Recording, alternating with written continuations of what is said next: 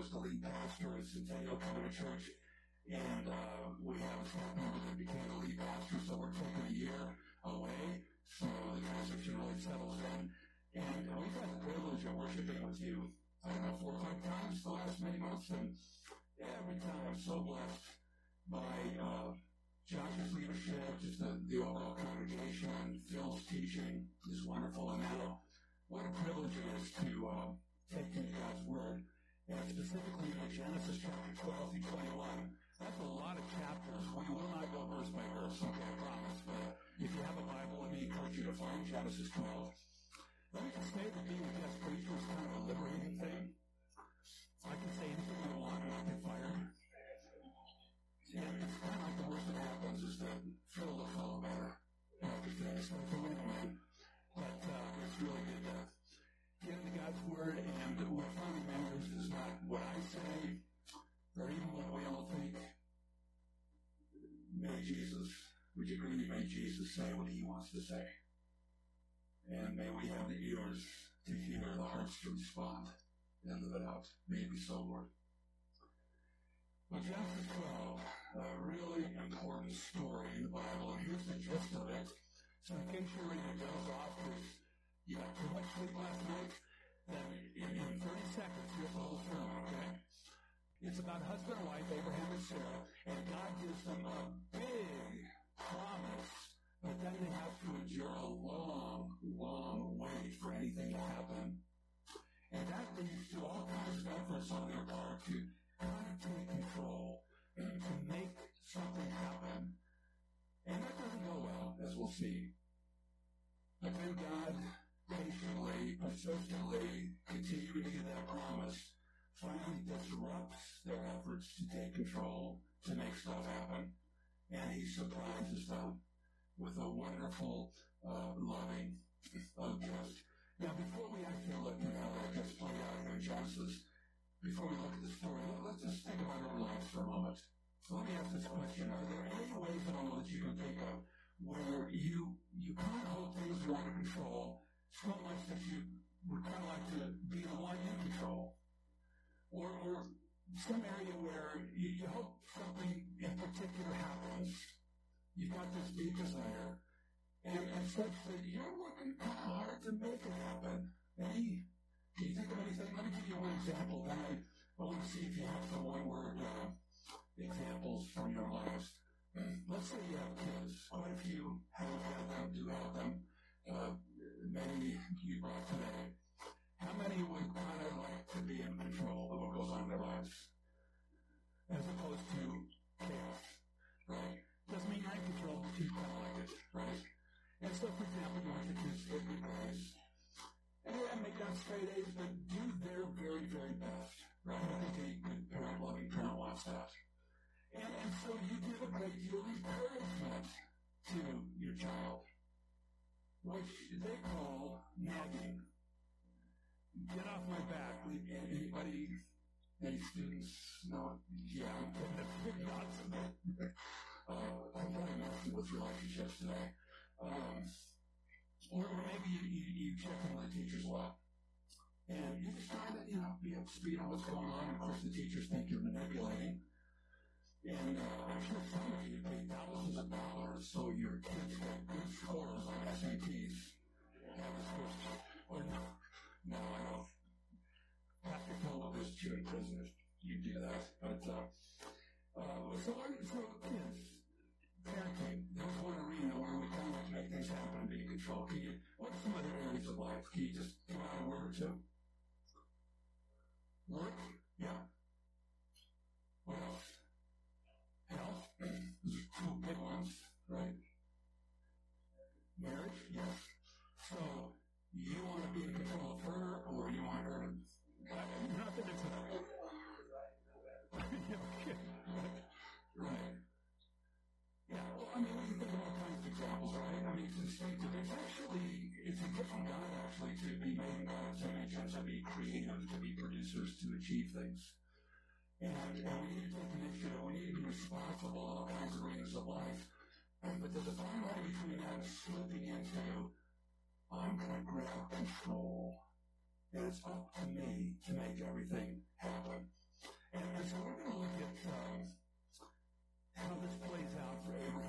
Sarah in Genesis 12. So take a look at that passage. The Lord said to Abram, he's initially known as Abram. We'll talk about his name change in a moment. The Lord says, go from your country, your people, and your father's household to the land I will show you.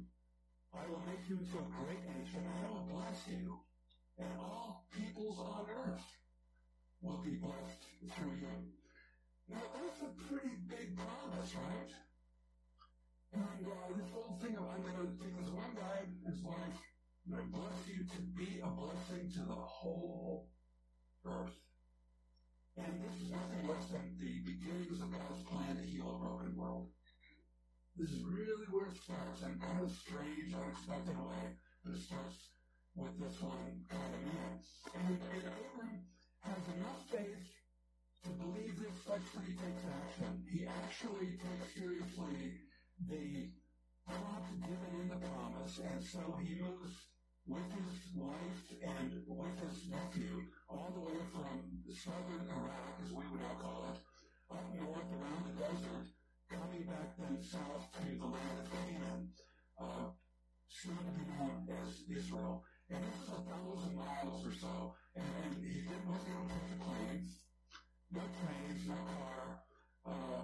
It probably took months and months for him to make this journey. So this is the guy who takes God seriously. Here's a man who has a genuine kind of faith. In fact, if you look at the New Testament, many times he's called a man of faith, and in a lot of respects the man of faith. And he was, but he's also a man, an ordinary man. He's got struggles. He stumbles just like me, and I'm sure like you. And that's exactly where he needs God to show up and work out us. So this is the story. Now, to anticipate the story a little more, and where God meets Abraham and Sarah, I've got a little survey here, and I'd like again for you to think about your own life for a moment. When God makes promises in Scripture and maybe in other ways, what are some of the ways you tend to respond? Here's some options. So maybe it's A. His offer can feel like it's just not enough. You hope there's something more to it. Or maybe your response at times is, it can seem like he needs outside help. It's like the famous Bible verse, God helps those who help themselves, which is not in the Bible anywhere. Really doesn't like it. And then there's the option C. His ways, they don't seem to make sense. And then there's D. We really think low. His claims can seem hopeless. Just a lot of words. And then there's the response of faith. God follows through with his promise in his way, in his time. So, how do you respond? I've been all over that myself. And of course, if you say, well, here's the answer I'm supposed to get, it's E, right? That's the response of faith. What God promises, he fulfills. And he'll do it in his time, he'll do it in his way, but he will do it. He is at work. And that's where we all want to be, I think, with that kind of faith and with the peace that comes with that, the courage that comes with that, the healthier life that comes with that. But I tell you what, none of us have arrived that I'm aware of. Abraham and Sarah had not arrived at that point, even though he was a great man of faith. And I tell you what, you and I will not make progress toward that kind of ultimate faith and peace and hope and so on, unless we're also admitting the ways we're not there yet. And just getting real honest with God and ourselves. It's like the desperate father who says to Jesus, I believe, but help my unbelief. I trust you, but there's part of me that does not trust you. Help me. That's one of the most powerful prayers in the Scriptures. And so today, we're going to see that Abraham and Sarah, they go through all of these. So take a look at, flip over to Genesis chapter 15. And this is where God once again shows up. He renews the promise of blessing, not just of land and family, but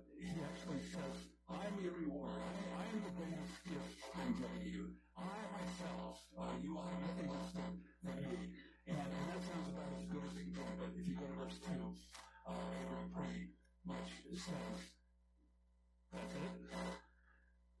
Isn't that Lord, you promised a family? Doesn't that mean like there's going to be an heir here? And so he's got a sort of counter proposal.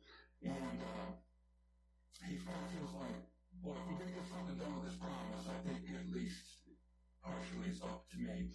And so verse 3, Abram says, God, I'll make my servant Eleazar heir. This way to get these things going. I've got the servant. He can kind of be the fulfillment of that promise. But God says, no. No, the heir will be a son from your own body. An actual son, not just a servant. And so now flip over to chapter 16. It's 10 years later after that initial promise. And here's how it reads. Now Sarai, Abram's wife, had borne him no children. But she had an Egyptian slave named Hagar. So she said to Abram, the Lord has kept me from having children. Go sleep with my slave. Perhaps I can build a family through her. This is kind of the God's a slacker. He needs some help from us. Let's do God's thing, but let's do it ourselves. And Abram agrees with his wife, and he sleeps with Hagar. She gets pregnant. She has a son. Remember the son's name? Anybody? Ishmael. A little boy named Ishmael. It's a big mess. Understandably, Sarai comes to despise this slave who has a baby with her husband, and she finally takes her and the kid out. They're out in the desert, and you read on the story, you see how God, he protects them, he blesses them, Hagar and Ishmael. But see, the whole thing was not his plan. It's not what he had promised. And so go to chapter 17. Now 14 years later, 24 years now, of God promising a kid, 24 years, and no kid has shown up as yet. And yet, God comes the promise again. God appears to Abram. He renews the promise of the family and makes it very clear this promise is not going to come through the servants. It's not going to come through a slave girl of your wife's. It's going to come through your wife. It's going to come through Sarah. And this is the point, by the way, where God solidifies the promise all the more by changing Abram's name. The name Abram literally kind of means super dad. But he changes the name to Abraham, which means dad of many, father of many, kind of anticipating that there is going to be a family, a big family, a family that will bless even all the nations. So anyway, it all sounds good, but Abraham just can't quite believe it as yet. And so verse 16, he says, it's going to come through Sarah. And verse 17, what's Abraham's response? He falls face down and he laughs. He just laughs. This doesn't make sense. You gotta be kidding me, God. And so here's where he's got another proposal. Verse 18, he says, look, we've already got the child. It's from me. My wife's really old. My wife, she was 90 years old at this point. I've got a 90-year-old mother. If God said you're going to have a baby, I think she'd have a stroke in a second. That'd be it, you know. And he was saying, this is heavy. How about Ishmael? How about Ishmael? How does Ishmael be the one who carries out this promise going back to Sarah's whole plan? Well, God doesn't go that way. Chapter 18, we see that once again he renews the promise of the child, and this time God is giving the promise through some mysterious strangers that visit with Abraham, and Sarah overhears the conversation. Her name's now been changed to Sarah. And she hears that she is going to give birth to a baby boy, and what does she do? She laughs. She just laughs, but it's not a joyful laugh, it's a cynical laugh. No way am I having a baby. She just scoffs. good, but that doesn't stop God. So, one more passage, over in chapter 21. Now the Lord was gracious to Sarah, as he had said, and the Lord did for Sarah what he had promised. Sarah became pregnant and bore a son to Abraham in his old age at the very time God had promised him. Abraham gave the name Isaac to the son Sarah bore him. And I would go down to verse 6. Sarah said, God has brought me laughter, and everyone who hears about this will laugh with me. Now, you know what the name Isaac means? Laughter. She names the kid Laugh. And it's not the cynical laughter. This is the laughter of God's grace that stirs joy in your heart and life. And if there's one thing I want to say to you today, what was part of the good news, is that we have a great and good God who wants to take, figuratively in the name of Isaac, of laughter, the laughter of grace and joy, and he wants to rain it all over our lives. One day it'll be completely fulfilled in the new creation. In the meantime, he wants to at least give us little glimpses of that. The laughter that is from his grace for our own joy as he surprises us with his goodness. Let me ask you a couple questions to ask yourselves. The first one is this. Can you think of any ways you're seeking God's good? It's a worthy pursuit, but you're kind of doing it on your own. You're kind of finding your own way, sort of trying to self-bless. In other words, you have any infidels in your life. Not that it's evil, not that you're condemned, but you're just trying real hard to make it happen. As opposed to number two, how is God showing you his way? Because sometimes it's in perfect sync with what you're pursuing, but sometimes they're in conflict. But how's God showing us his way, inviting us to trust him, to wait on him, to watch for him, and then to act that we follow him? In other words, what are some Isaacs he's trying to give you? Some laughter, some surprises. What are some ways he has done that, is doing it, and maybe wants to do it? What are some Isaacs? Now, think about that. Let me give you a couple examples. One, to start with, from my own life. My wife and I, oh my goodness, 30 or some years ago, bought a car and we named it Ishmael. There's a picture of Ishmael. And this was late 80s. Our three kids were really little, and even though when we first got married, we even talked about how we don't want to be a typical suburban family and have one of those minivans, and we don't want to do that. Then we're getting three kids to and all of a sudden we needed a minivan. But I mean, we needed it. I mean, we would like to have one minivan, and we took to heart Jesus saying, consider the lilies of the field and the birds of the air, how the Father has blessed them with minivans. It doesn't say that, but so anyway, we wanted one. We thought it would be helpful for the family. And yet at this particular point, we knew that we couldn't quite afford it, didn't quite fit our budget. We need to wait at least 6 months or so. But we were driving around one night on Broadway up in Littleton, and there's a car dealership. Let's just take a look. So we pull into the lot. And there's this beautiful minivan, and it says something like special deal. Well, we talked to the sales guy, and he says, I can cut you a great deal tonight.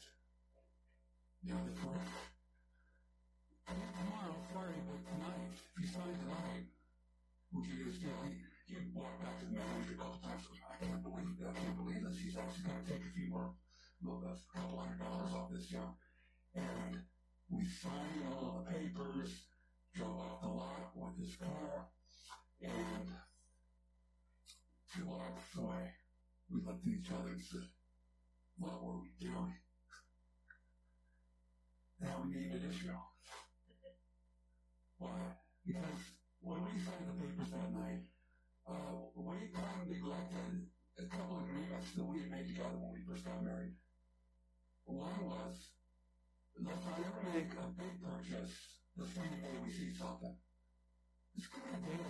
sleep on it.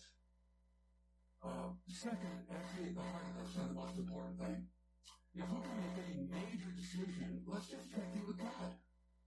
Let's go to God together and ask Him to confirm it or to give us the right flags and give us the wisdom. Let's give Him a chance to show us what's best on this, and we did neither of those. And so we had tried to make it happen. And so we had Ishmael. And I got to tell you that Ishmael turned out to be a pretty good car for 9 years. We got caught up financially. It's not like God posted us or caused an accident or something. It proved to be a good vehicle.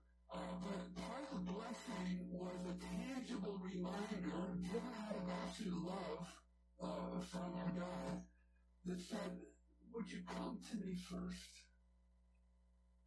In everything. Would you give me the first word? Give me the first move. Would you trust me? I love you more than you can imagine. That I'm a little bit wiser than you. And just come to me. And it just became a real important reminder for pretty much life every day. Seek first the kingdom of God. And then all these things will be added to you as you truly need, as the Father knows you need. Nothing less, nothing more. And it's important for every opportunity that comes out of every decision to let God be God, to let Jesus be Lord, to seek Him, to wait on Him, to follow Him. And my picture, by the way, when Ishmael was eternal condition about 9 years later, that happens to cars, they have to go to car heaven. We went to God and said, Lord, give us some wisdom about another vehicle. And we bought another car and we named it Isaac. So, and I haven't lasted for a while. I think now we're on Jehoshaphat or something, I don't know. But you see what we were learning back then? And, God confirmed us, but He did it out of love and taught us and blessed us. Let me give you one other context.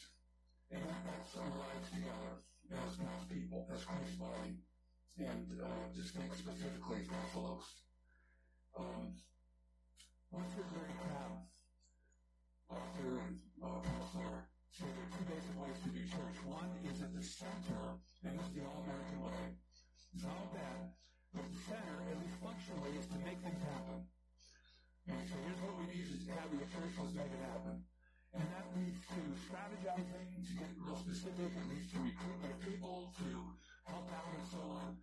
It leads to programs. Now, is this bad? No, it's not bad. But Crabb says there is another way. And that's to put God at the center. This amazing God who's given Himself, has made Himself known in His Son by His Spirit. To put Him at the center, to not as if Jesus is not just the figurehead of our church, but He's the head of His church. And so to come to know Him, to love Him, but that spills over, as you've been talking about, I know the last many weeks, how being church is then letting that love from God and for Him spill over into community with each other. To love brother and sister, encourage each other, to build each other up, and so on.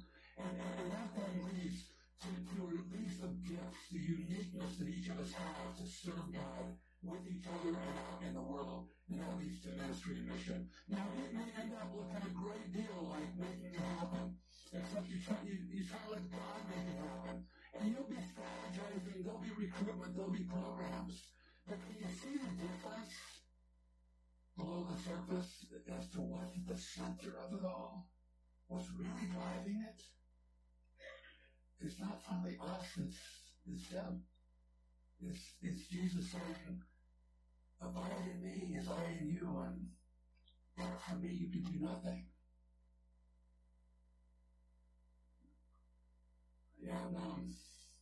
And by the way, we've got a kind of Ishmael sort of church in a way, and an Isaac sort of church. And it's a continuum. It's not like you either this or that. But I think of my own church, and I think of Castle Oaks. I've been watching you guys for 20 years as we helped start Castle Oaks back then. And just want to love your church. And I watching it grow up And I gotta say, I've really come to appreciate and love Pastor Phil. We have worshiped with you many times, been blessed by his teaching, and he and I have been together a few times. And I love his heart. I mean, here's a strong leader, but I sense so strongly his heart that it's focused on Jesus.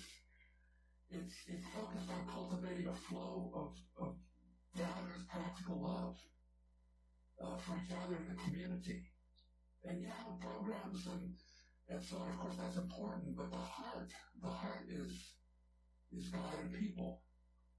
And like he's been talking about for many weeks, that's not under our complete control, and so it gets messy with a bunch of ordinary human beings. And we want to then have control. It's easy to flip into being a kind of instrumental church. Well, let's bring some order to this thing, and let's grab control. And yet I know you all well enough to know that when I see your vision, your way of doing stuff, the vision is to be a church of Isaac, to look to Jesus, to have the church. Let his promises, his wisdom prevail. Not easy, but I think you all know that's the way to go. So again, both personally and together, these few questions. How are we seeking God's good by our own ways, trying to self-bless? But then maybe allows God showing us his way, his ways, and inviting us maybe for the first time or in some fresh way to trust him, to wait on him, to watch for him, to follow him. Where do we have some Ishmaels? Where do we have his Isaacs? I'm going to invite the worship team to come up as we move into a time of communion. And before we take the bread and the cup, I want to give you just like a sort of guided prayer. And to begin with, and don't worry, I'm not going to have you do anything weird, but let me invite you to free up your hands. Okay, just free up your hands. I'll go put aside anything you're holding. And to begin with, put them out there in your lap or something, and just put them in a little fist. Because here's the question I invite you to ask God. Jesus, show me what I'm clutching. So let's just do that. If you don't feel comfortable doing it overtly with your hands, just in your mind, just close your eyes and put out your fists and say, Jesus, what am I clutching? What am I clinging to? Whether it's really unhealthy or something really good, but I've got a grip on it. I'm trying to make something happen on my own. I'm trying to grab